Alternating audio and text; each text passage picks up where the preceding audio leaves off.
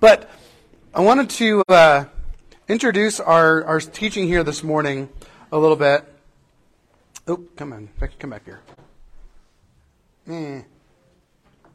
Before we get into actually reading the scripture, so I wanted to introduce the concept here of our passage here today.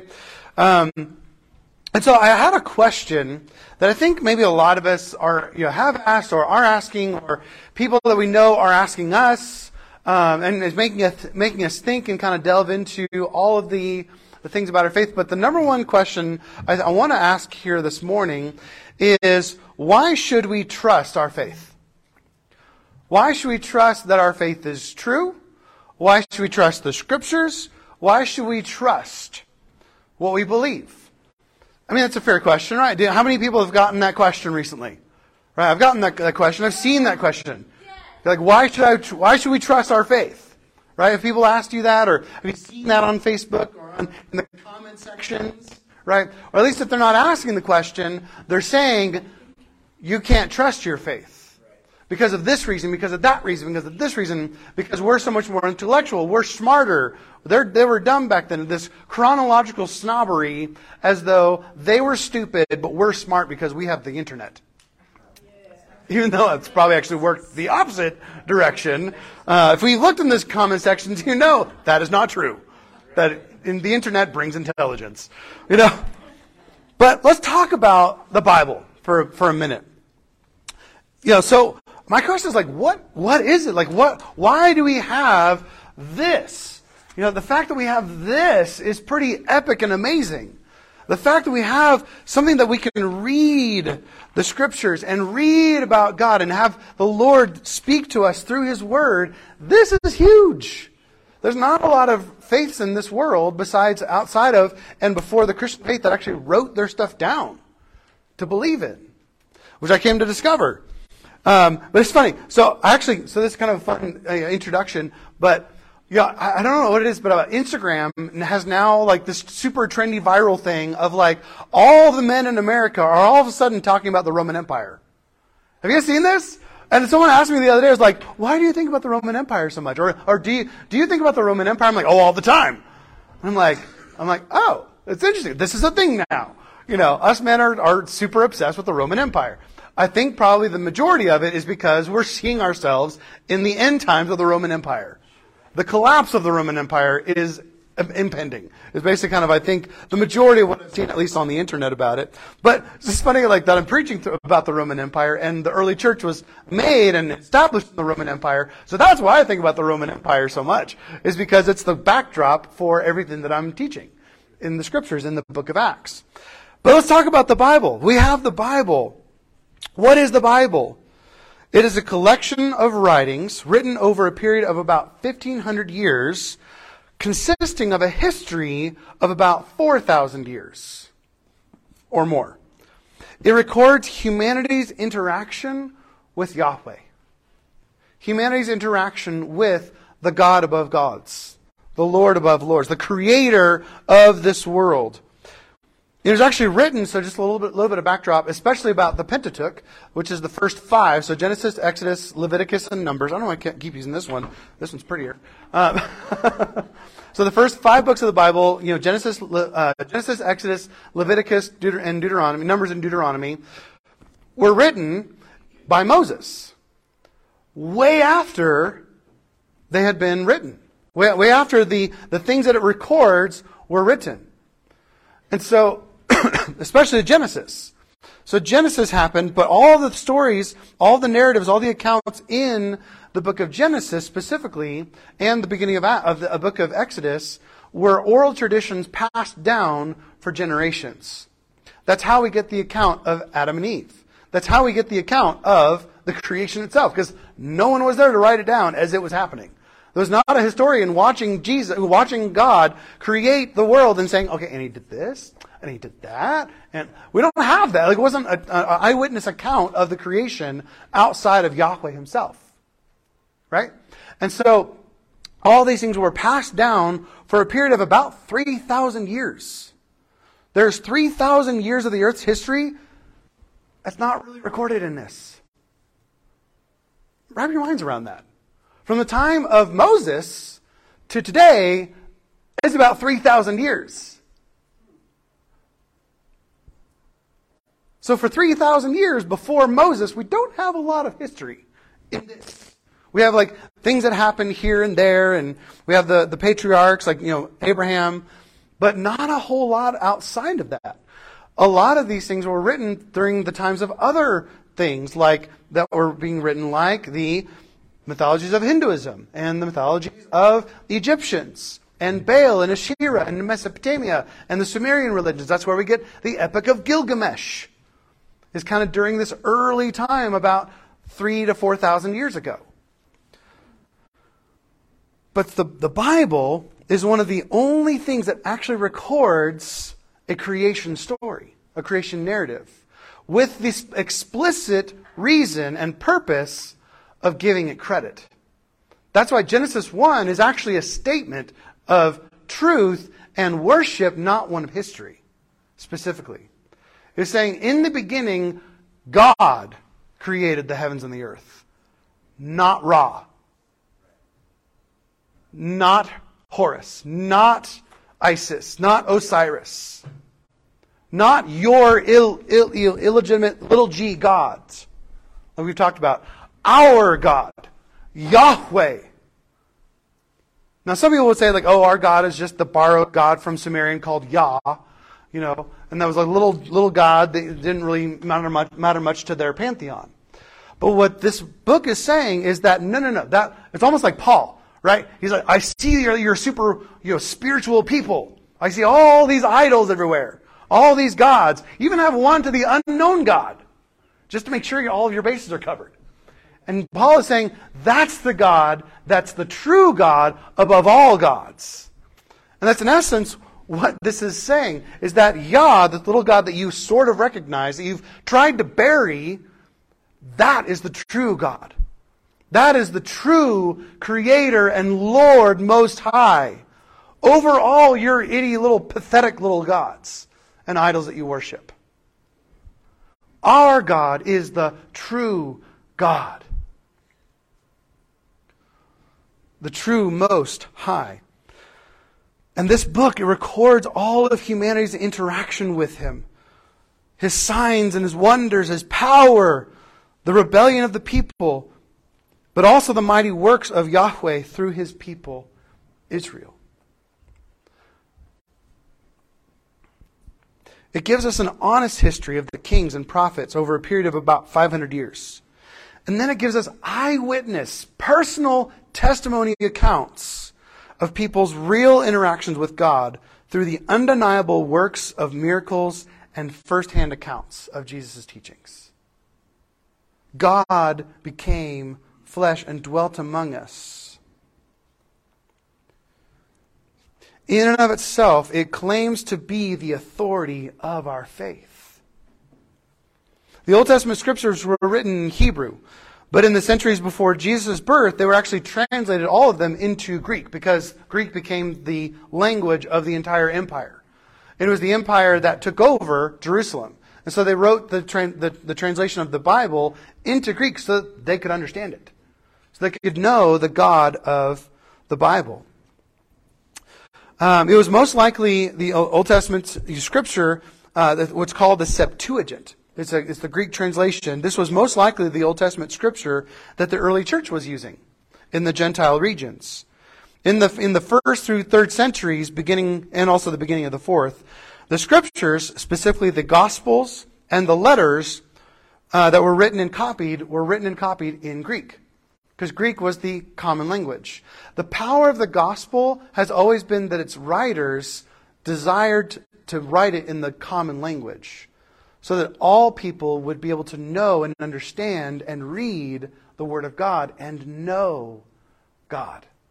Know the true God. Know the real stories of the God of the Bible, the God of the universe. The written language of the Roman Empire. In the 2nd century, Jerome, this guy, translated the Bible into Latin from the Greek, from the Septuagint. He translated it into Latin. He both did a good and a terrible job, and that's a whole other conversation. In order to reach Because the Roman Empire was transitioning more and more into over to using Latin as its basis. Because it started in Rome before Christ, but then it started to expand to the rest of the empire of the Greek-speaking Greek language, reading and writing empire. So they transitioned to Latin. In the 4th century, the Council of Nicaea recognized the canon by asking 4 specific questions. Because you might have heard the criticism like, oh, the Catholic Church chose which books to put in the Bible and which ones didn't make the cut because they didn't like them. They excluded the Gospel of Thomas and the Gospel of Mary and my favorite, the infancy Gospel of Jesus, where Jesus was getting really, really annoyed by a kid. I kind of imagine Jackson and Zach, and Zach is Jesus, and he pushes this kid off a cliff that's annoying him and kills him, and goes down there and brings him back to life. It's like, oh shoot, mom's gonna find out. That's a real story in the infancy Gospel of Jesus. I kid you not. There's reasons why there's stupid books that didn't make it into the Bible. And they asked these 4 questions. Was the author an apostle? Or did they have a close connection with an apostle?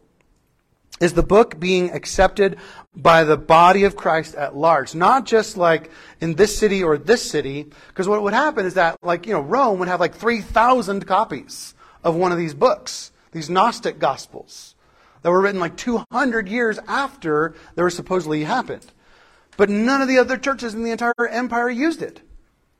Versus okay, there were 20 copies here, 20 copies there, 4 copies here, 6 copies there, 20 copies there, 38 copies there. All these different books were written and collected, and the church at large used it, read it, had it, right? They wanted to get more of a consensus of what churches were already using it and accepted it. Number 3, did the book contain consistency of doctrine and orthodox teaching?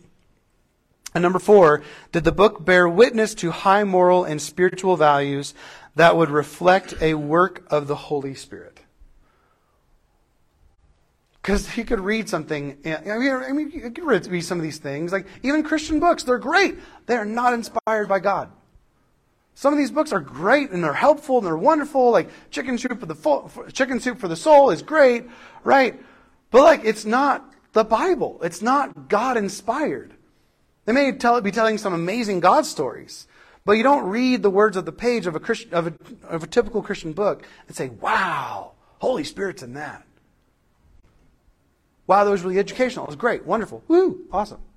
But then you come back to the Bible and you're like, "That's the Bible. That's got the power of God all over it. It is living and active, sharper than a double-edged sword. That's my Bible. That's the power of the gospel." That's one of the questions that they asked.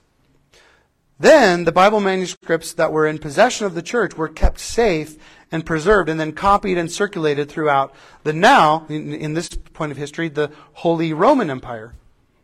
Then you get guys like John Wycliffe and John Huss who translated the Bible in the 15th century into the common language.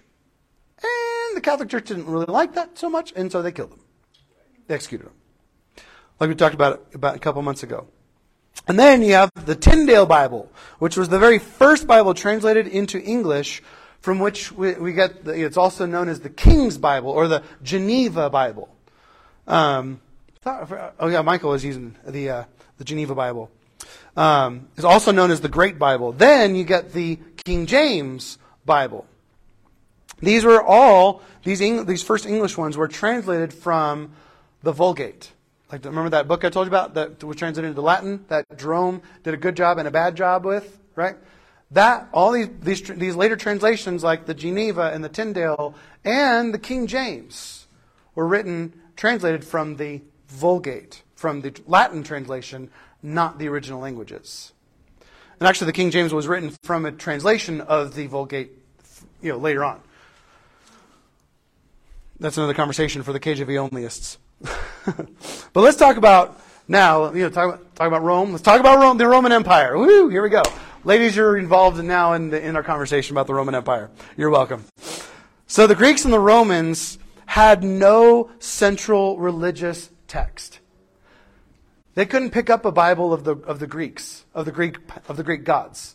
There wasn't a first Zeus and second Zeus, or a first and second Trojan Wars. They didn't have this. They had a collect. They did have like these writings, which were kind of stories and things that were revealed as kind of scriptures of sacred origin. Some even said that they were like canon, whatever. But some of these are like Homer's Iliad and Odyssey, and the Homeric hymns, the Hesiod's Theogony and Works and Days. Pindar's odes were regarded as authoritative and even perhaps inspired, like I said. But as well as stories of the origins of the city of Rome. So a lot of the establishments of the cities in which the Roman Empire was built through have these pagan god stories because these cities had to have a divine origin, which actually is part of our text this morning, which we'll get to here in a minute. But they did not have a direct or centralized text. Neither were their stories focused on historical accounts outside kind of an ode to the Trojan Wars.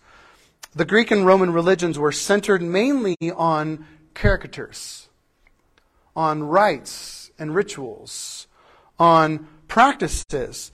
And another big thing about the Roman Empire, which is very important, I think, even for us today, is festivals.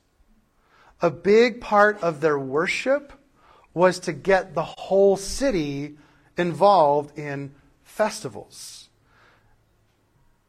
Because even if people didn't believe or worship Zeus, they wanted the whole town to worship Zeus through a festival. They would make it fun. They would make it beautiful. They would make it loud and fun. They'd make it the holiday of the day, so that everyone else would worship their pagan god with them. Because it's not that big a deal. It's just this fun festival with great flowers and a parade and this and that. It's beautiful. It's gorgeous. It's fun. At least it gets people together. Can we think of any of those holidays in our day and culture? Yes. Maybe a few of them. Valentine's Day, Easter. Well, yeah, kind. Right. And we can have a whole Halloween, Christmas. We can go on and on with. That's a conversation for another day, because that's where an area where let's figure out how to have conversations around these so that we can all live by our conscience, so that we're not putting our ways over one another, but that we are coming to a place where we feel in our conscience that we are right with God and that we are celebrating things through a right heart. Because so much has been mingled. There's been a mixture in a lot of areas, like Easter itself and Christmas, right? There's been mixtures and things like that. So let's have conversations, learn how to have conversations about those to where we're not guilting and condemning one another. That's really where my heart is. But even in these beliefs of the gods, they always recognized that they were not all-powerful. They always recognized that they were subject to a higher power. They were subject to deities which are kind of elusive, like fate. Fate was more powerful than even Zeus. They all had to submit to fate. They all had to submit to death. They all had to submit to time. They had all these things, these kind of deities that were kind of concepts above them. And if you look at a lot of the ways that these concepts and things were described, it was almost like, oh, that's Yahweh, the Creator, the one who's outside of time, who's above the gods. Oh, it's actually even in their pantheon, they recognize another God outside their own pantheon that is above them. Wonder who that could be. There's an avenue for the gospel of Jesus Christ, the gospel of Yahweh. They were subject to higher powers of creation. The God, the Most High God. That's why it says in the Scriptures, all over the place, it says the Most High God. And that's why this is why the first commandment in the Bible is to God's people to have no other gods before me. Have no other gods besides me. Followed by then, do not make idols or bow down in worship to idols. Because what do the gods want to do? They want to manifest themselves in this world. But they can't without a physical object or person to manifest through.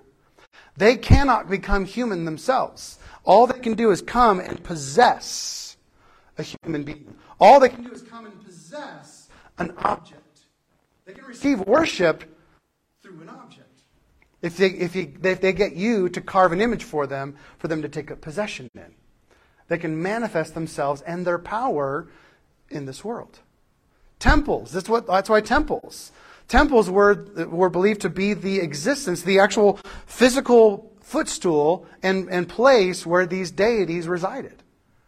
And that's why they would come to the temple to worship these different gods. Because that's where the god lived. In Ephesus, that was where Diana or Artemis lived. That was her home. The gods are, and I want to be very clear on this, all the gods that you hear about throughout history are real. I think we've talked about this, but for the new folks here, all the gods, all these deities in the scripture, all the Baals and the Asherahs and the Dianas and the Artemises and the Isis and the Osirises and the Horuses and the Sets and the Hermeses and the Poseidons and the Neptunes and whatever it is, all the deities are real. They are real, created entities in Scripture, read Job 1 and 2, that led humanity away from worshiping Yahweh, starting at the Tower of Babel. Deuteronomy 32, chapter 32, verse 8 says, at Babel, he said, remember at Babel, when God separated Israel by the number of the sons of God. This word Elohim. Half the time it's used in reference to Yahweh himself, but more than half the time it's used to refer to this heavenly council of spiritual beings in the heavenly hierarchy. You've got Yahweh at the top, then you've got the four living creatures, then you have the group called the Elohim, the heavenly council. And then you have the archangels, then you have the angels, and then you have all the spirits. There's a great resource on this. Look, if you want to research this stuff, write this down. Michael Heiser, Heiser, Unseen Realm. This is a phenomenal resource. The shorter version of it, that is called Supernatural. It's kind of the abridged version of it. It's really good. But the Unseen Realm is a great resource to just begin your research into this topic. But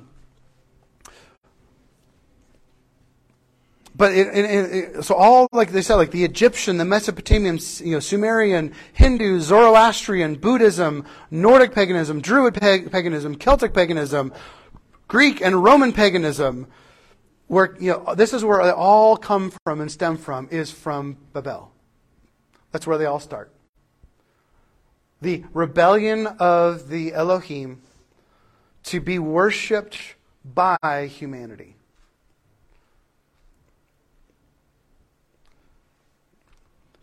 Yahweh disinherited the earth. Remember what happened in the flood? Sin went nuts. He's like, I'm going to destroy humanity. I'm going to, hit the reset button. And then what happens is that, again, he's at this point where, like, you have become so evil yet again. I'm done. I am disinheriting. I will hand you over to yourselves and to your gods. Go for it. Worship them. I want nothing to do with you. But God, my two favorite words in all the Scripture, but God said, no, I will not give up on humanity. I will re-inherit the earth by choosing one guy in his family. His name was Abram, who became Abraham. He chose Abraham and decided to re-inherit the earth through him. You will be my people, and all your descendants, they'll be numerous as the stars. Look at the stars. That's as numerous as my children, as your children will be, who will be my people. I will re-inherit humanity. You will be my people, and I will be with you as your God. Yahweh chose to transition the worship of and relationship with Him into then a direct and intimate relationship with Him through Jesus Christ. Inviting the invitation not just to the physical descendants of Abraham, but to all the world, to come to Him through the fulfilled promise and covenant of Abraham through Jesus Christ. So we have a relationship with Yahweh through Jesus Christ by the fulfillment of the promise to Abraham. That He is our God, that we are His people, that we worship Him and Him alone.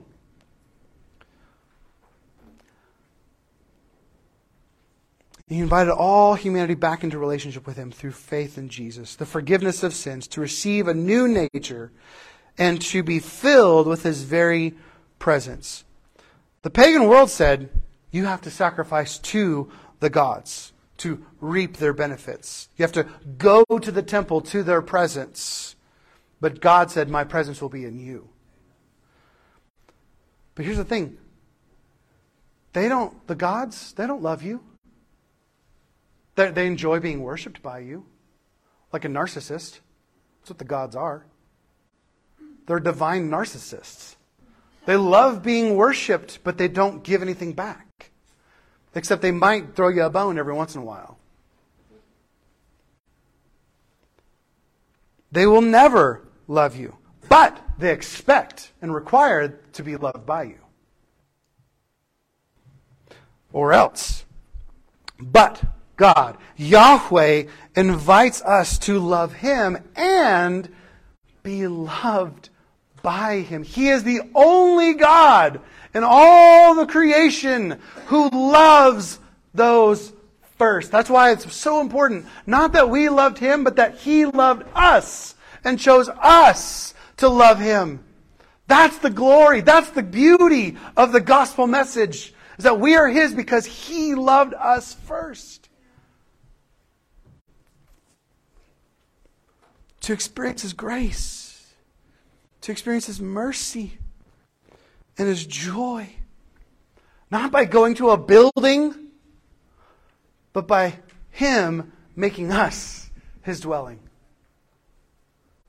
Each one of us is a temple of the Holy Spirit, a residing place for the Shekinah glory of heavenly God, of the God of the heavens, the God of all gods, Yahweh Himself.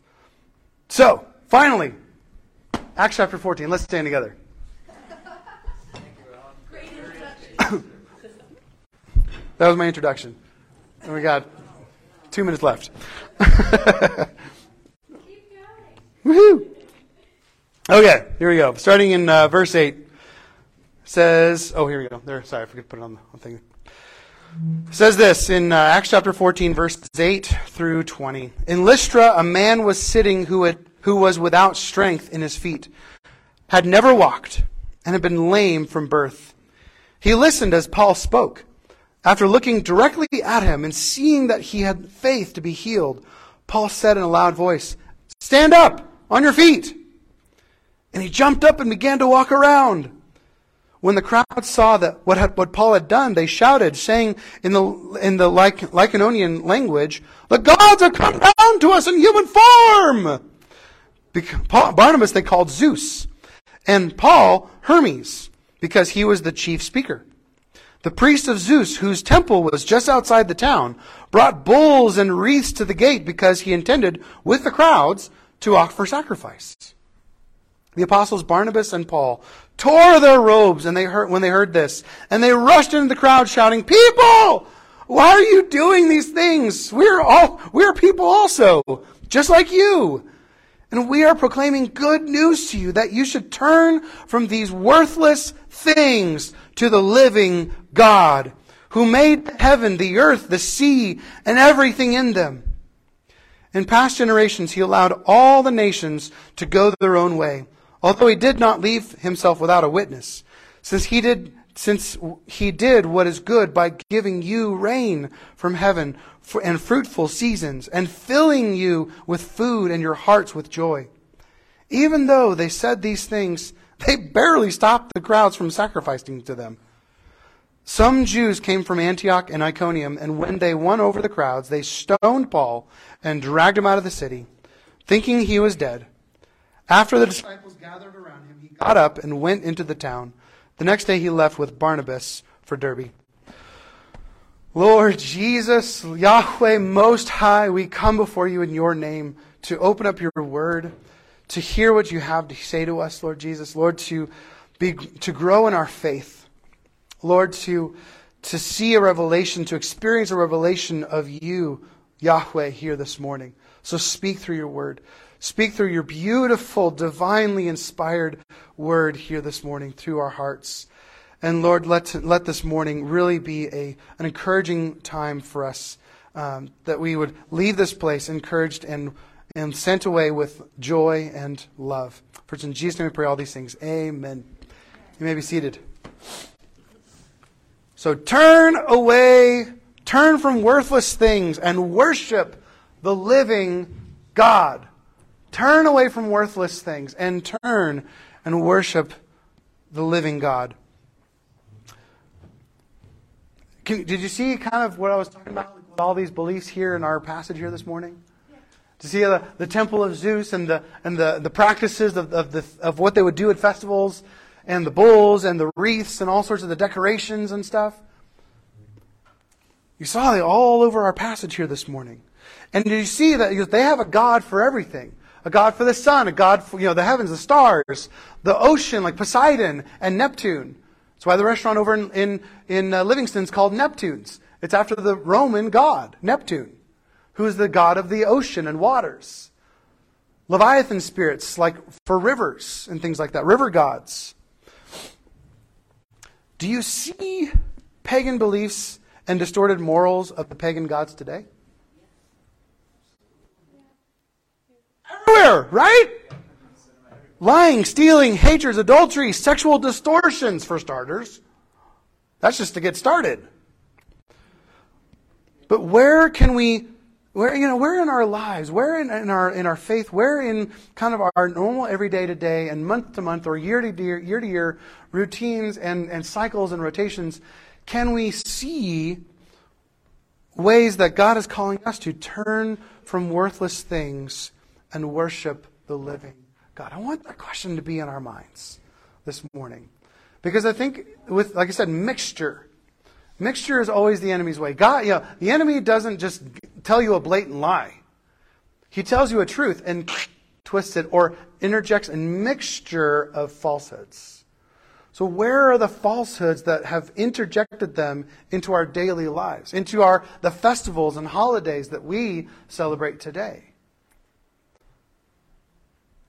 The worship of Zeus would actually include a February, which is where they would cleanse the Zeus's temple in the second month of the year. Then that's where they caught the name February. It was from the February festival that happened in February. Even our months today are named after pagan holidays and pagan belief structures. Sunday was named after Constantine's favorite god, Sol Invictus. Sun's Day. Saturnalia, Saturn's Day. Right? All these different holidays, even days of the week. Everything is so integrated. But of course we don't worship, Sol Invictus today. Right? We don't worship, we worship Jesus. We worship Yahweh.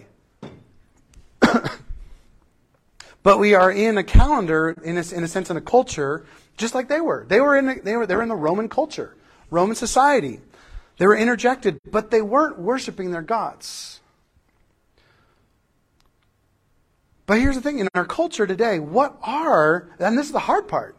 This is something I think we have to prayerfully consider and prayerfully look into. What are the worthless things in our culture that we have been inundated with that even may be venerated by?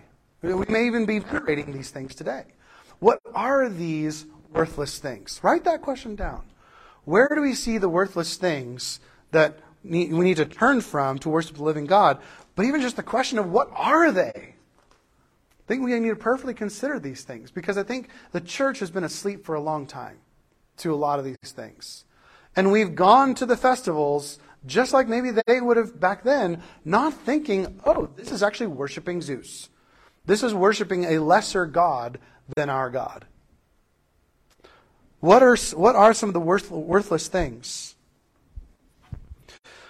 Worthless things, and here's the thing, may often and most likely are beautiful, fun, appealing.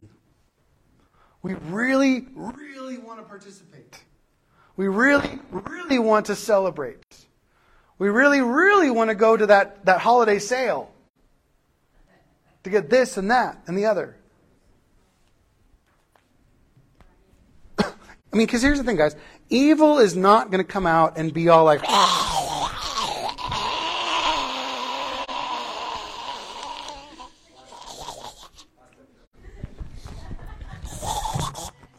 it's not going to be gross.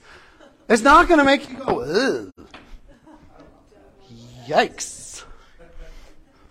It's not going to do that. It's going to be so beautiful that it lures you in and makes you think that life any other way is weird and uncomfortable. And it'll isolate you from society. Because it's so inviting and so like, ooh, this is beautiful, this is wonderful, I feel so good, I feel the warm tinglies. Oh my gosh, it's PSL season. One got it. PSLs are not pagan, come on. Yeah. But it's like that. It's like they get you in. Not all even just the things that make you feel warm and fuzzy, but the sights and the sounds and the smells and all these things that, oh yeah, it's this because this smell, it's this because that. Those things are being put up in the decorations. Evil is not going to come out and be disgusting. It's going to be alluring. And so in our passage here this morning, we're going to see several things in a culture that is full on pagan, and Paul is now planting seeds and getting people into the faith of Jesus, to turn away from the worthless things. He did get several people to turn away from these things. This man, crippled from birth, is a beautiful testimony of God's power and God's love. Remember that difference. It's not just God's power, but it's a display of God's love. Because this man didn't go into a temple to get healed. This man was in the streets probably, hanging out in the courtyard. This wasn't in the synagogue. But here's the coolest part I love about this. It's like, Jesus healing the blind man in John chapter 9 who had never seen before. This guy had never walked before. But everyone in the town probably knew exactly who this guy was. I mean, these towns back then weren't huge, and this guy was probably in the main square, where passers-by, he would offer, ask for money, right? Or he might have had a little trade, like maybe sewing things or whatever, kind of like Paul, like mending tents or something, right? But everyone would have known this guy's disability. He didn't go to a god. He didn't go to the temple of Zeus that was in Lystra. The apostles of Yahweh, the apostles in the name of Jesus, came and said, get up and walk. And boom, he got up and walked. He didn't have to go through all these ceremonies and sacrifice this and sacrifice that, and put on all these shawls and do all this ceremony and all this garbage. It just simply took an act of, okay. You say it, I believe it, God did it. Boom. And it amazed everyone. They're like, woo!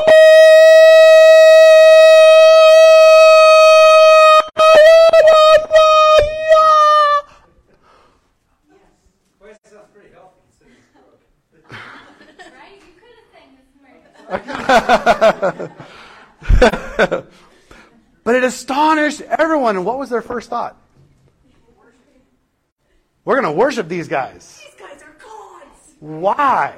And why did they worship him as Zeus and Hermes? Well, let's talk about that. They said the gods have returned in human form. Let's talk about that. There's a story in the Greek culture in this region of the gods, Zeus and Hermes, or Jupiter and Mercury in the Roman pantheon. Because like I said, they're the same gods, just different names. So all the planets are the Roman names for the gods. Make it easier for you. The gods actually, so Zeus and Hermes came down. There's a story that they came down and they visited this area, this region. But all they found were locked doors. They were not welcomed by anyone. And there was a great judgment upon the region. So they were determined not to let it happen again. Well, what was that story? So Zeus and Hermes came down and appeared as mortals. Like Hermes got rid of his wings, but he kept his caduceus. You know, ever seen that in the medical world? It's the staff with the two snakes. That's called the caduceus. That's Hermes. That's an image of Hermes. That's the staff that he would carry. He also had wings on his feet and on his hat. Right? But it was the helmet of Hermes, the helmet of deception, of his way of thinking, which is the helmet that's been put on our society. That's another side note. That's another story. But so they came down, and he took off his wings and everything, but he held his caduceus in his hand. They walked through the town, but like I said, none of them opened their doors except for Basius and Philemon. Welcomed them into their poor and humble home. This old couple, man and wife, and they cooked them all the stuff, and they didn't have much, and what they had wasn't nice, wasn't great. But they discovered that they were gods when they were serving them, and the wine level never diminished. They kept serving these guys, and they're like, "Whoa, you're gods! Whoa, we worship you!" Like, "We're so sorry that our meal is so bad. And we're so sorry that we couldn't give you better." And they're like, "No, you guys are fine. Like, you guys are giving us out of the little that you have." And we were thankful. So what they did is the gods brought them out of the city, and they watched. And that's what the little picture is. I think that's one of your pictures there. Might be. Maybe not. Oh, I guess I didn't use that one. There's a picture. Just kind of Google that one. Basius and Philemon and Zeus and Hermes. Zeus and Hermes. There's a picture where they look back as the town was being utterly destroyed, except for their house. And their house, they watched it grow and become this beautiful, gorgeous temple to Zeus. So their house became the huge temple. Remember the origins of cities having divine origins, right? That's where this story came from. The origins of this region came from this story. So the temple of Zeus had a divine origin, according to them. And then this couple became priests and priestesses in that temple until the days of their death. But they didn't die, because they asked him that they would not die separately. They didn't want to bury one another. And so what he did was that Zeus and Hermes made it to where when they were on the day of their death, they turned Philemon into a oak tree and turned Basius into a lime tree, a fruit tree. And they watched each other as they're like trying to talk, and all of a sudden like there's bark growing over them and leaves are coming out of their neck and like, blip, or trees. And so that was the story of the origins of this myth. That's why they were so. That's why they were talking about. They were calling Barnabas Zeus and Paul Hermes, because Hermes was the mouthpiece, the messenger of the gods, and Paul was doing all the talking. And they were like, "Oh, they're here. We are not going to miss it. We're going to make sure that these gods know that they are honored in this town." And Paul and Barnabas were like, "No! Stop that garbage. Put away these worthless things. Your whole entire belief structure, all the holidays, your annual festivals, all of it is garbage. It's worthless. Believe in Jesus, the creator of the world. Turn away from these stupid things. We are people, we're mortals, and we are proclaiming to you Good news that you should turn from these stupid things and worship. You turn away from these worthless things to the living God who made the heaven. That's all their gods of the heavens. The earth and all of the gods that they worship there. The sea, all the gods that they worship there. And everything in both. Birds, fish, animal, everything. All the gods that were represented by these different animals, right? The God who made all these things, who made the heavens, who made the God that you don't know, the God that's like fate and fatalism and time and all these things that are above your gods, that's the God that we proclaim to you today.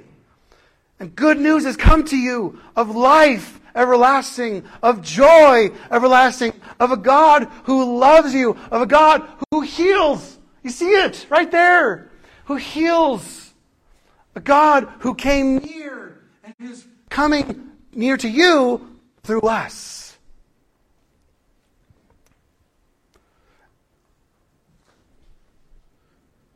Worship the Most High God.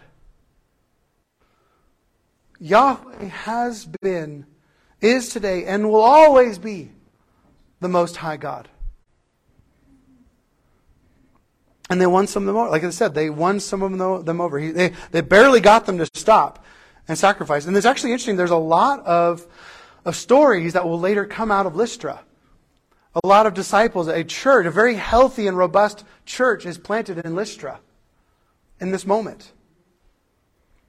Because what happens? Then we see vengeance from Antioch and Iconium.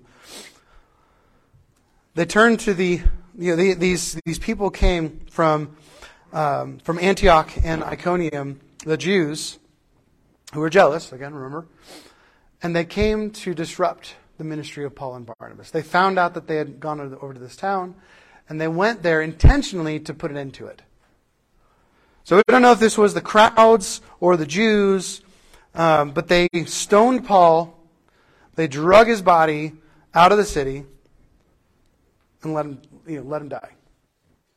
This not just this like killing him, but also a dishonoring him by not burying him. They're like, screw you and your little dog too. Leaving his body to be eaten by the wild dogs and the birds. It was the worst dishonor that you could ever bear. That your body would not be preserved. So at Jezebel fell out of the tower, died, and was eaten by dogs. Because it was an intentional picture of this person is a dishonorable person. Let them be dishonored for all eternity. The way of not only their death, but the way of their body's desecration. That they became poop, in essence. You're a crappy person, so then you become crap. By being eaten by dogs. Because what does it become? Yeah. There you go. And here's where we get to the last part of our passage here today. Raised to life. And I believe, because the word here, the antistemi, is used 27 times in the New Testament alone in reference to people who are being raised from the dead. So this isn't necessarily like he got knocked out, became unconscious, and thinking that he was dead, but he really wasn't, but that he was dead. And the disciples came and circled around him, right? Thinking was that after the disciples gathered around him, he got up. I believe that he was raised from the dead at this moment. And not just raised from the dead, but completely healed. Like all the cuts and scars and blood and everything was healed. He was dried up. He was made clean. And he was brought into this, mainly because of the use of that word, antistemi. Fully raised back to life and fully healed. Raised to life. I believe that this is probably the main reason why the church in Lystra went nuts. Because as we'll see later on, Lystra became a centerpiece for this region, for the gospel message. This is where kind of, a lot, like I said, so many stories and even like saints that were later venerated in the Eastern Orthodox Church came into being.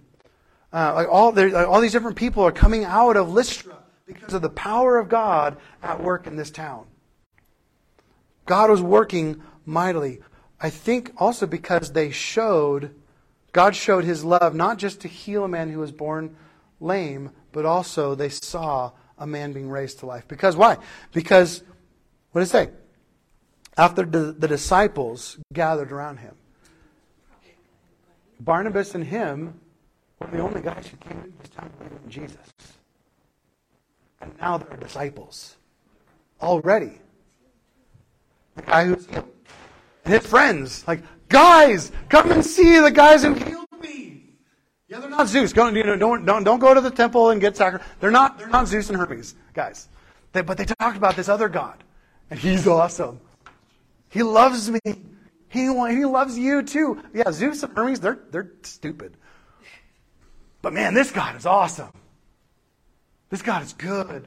This God heals. This God loves. This God is powerful. Man, you need to experience Him too. Come and hear from Paul and Barnabas. Hear about Him. And this is the promise of our faith. Think about it. Let's look at these certain passages. John 3:16, the one passage that most people in the church know. Let's say it together. For God so loved the world in this way, He gave His one and only Son, so that everyone who believes in Him will not perish but have eternal life. John 11 says this, Jesus said to her, I am the resurrection and the life. The one who believes in me, even if he dies, will live. Everyone who lives and believes in me will never die. Do you believe this? Yes, Lord, she told him. I believe you are the Messiah, the Son of God, who comes into the world. And Romans chapter 8, and if the Spirit of Him who raised Jesus from the dead lives in you, then He who raised Christ from the dead will also bring your mortal bodies to life through His Spirit who lives in you. That is the glory of our faith. That is the glory of our God. That is the glory of our Messiah. That is the glory of the church. And that is the glory and the hope of this world. Being raised to life. Ephesians chapter 2. But you who are dead in your trespasses and sins, in which you once walked, following after the patterns of this world, following after the prince of the power of the air, a.k.a. Zeus, Osiris, Baal, fill in the blank. That's the prince of the power of the air. Lucifer, the god of the Masons. You were dead in your trespasses and sins in which you once walked. My two favorite words, everyone say them together? But God, rich in mercy, made you alive in Christ Jesus. And, I always love that. It doesn't end there. There's no period there. And seated you with Him in the heavenly realms. Ooh! Am I the only one who gets like super jazzed by that? We know where we're going. But man, but God, woo! The goodies. And what are the goodies? His presence. Why did He seat us with Him in the heavenly realms? To be with Him. That's the joy of our faith. That's the hope of all the world. Christ in you. The mystery hidden before ages, now put on display through us, His church. Because what happened? The church, I want you to get this image, surrounded Paul. This is the essence of the church. This is the essence of who we are as God's saints in the world. And how we as the local church are called to operate. Surrounding the hurting. Surrounding the persecuted.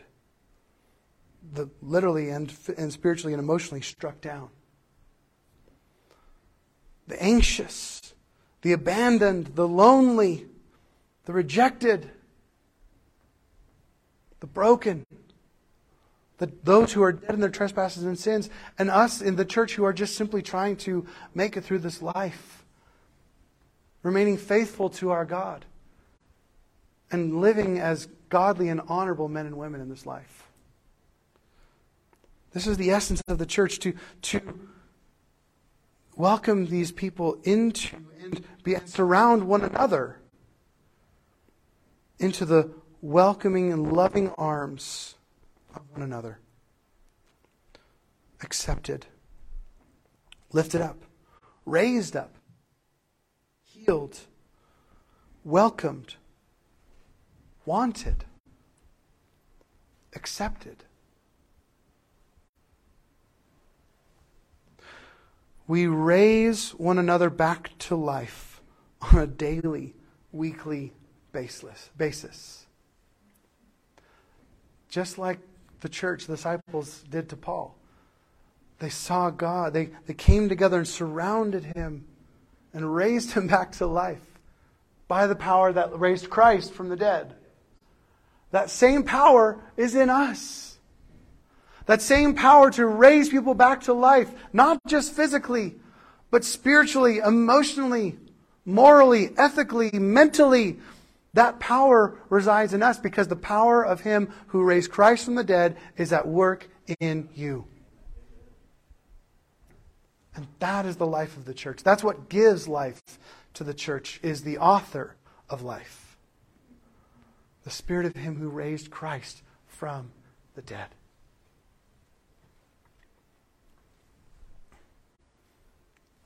So don't let anything get in the way. Don't let anything get in the way. Even your perception of one another. Always see one another as people who love Jesus and who are in need of more of His grace. In need of more of His love through you. Don't let any of the worthless things get in the way of our worship of Jesus. Don't let any of the worthless garbage from this world get in the way of worshiping your God. Don't let anything take over Sunday mornings. Don't let anything take over and get in the way of your ability to love and serve one another. To engage in your faith. To engage in the one anothering. Our whole Christian faith is the church coming together to one another. To one another.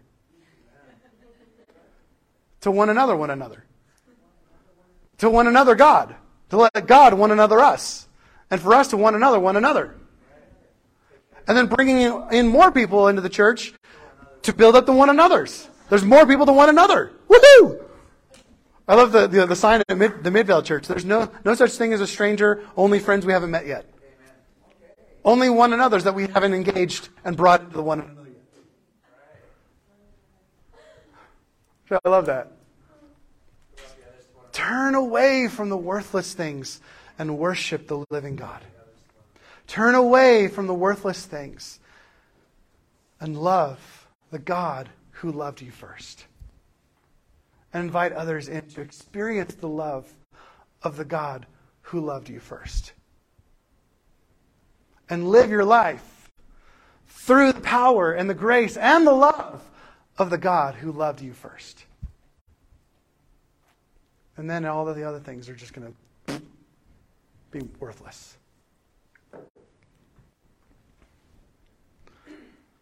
Turn your eyes upon Jesus. Look full in His wonderful face. And the things of earth will grow strangely dim in the light of His glory and grace. Let's pray. Jesus, we thank You for Your grace and Your love and Your presence. Lord, we thank You for You. That You loved us, that You first loved us. And Lord, that You are so much better than anything and everything that this world has to offer. That, Lord, we want you, all of you, straight, no chaser, no merging, no blending, no meshing, no mixture. Lord, we want you. We want straight Holy Spirit, straight Yahweh right into our souls. Lord, lift us and remind us where we're seated, that we are seated in the heavenly places with you, and that we live our lives from that place. We live our lives from your glory, not trying to achieve it. We are already there. You have seated us with you. So, Lord, let that glory be before us. Let that joy be before us. Let the hope of eternal life with you be ever in front of our eyes. That everything in this world that comes before us, we would compare to the glories to come, so that we can turn away from worthless things to the living God, to the author and perfecter of our faith, Jesus Christ. We thank you, Lord, and we love you. For it's in Jesus' name we pray. Amen.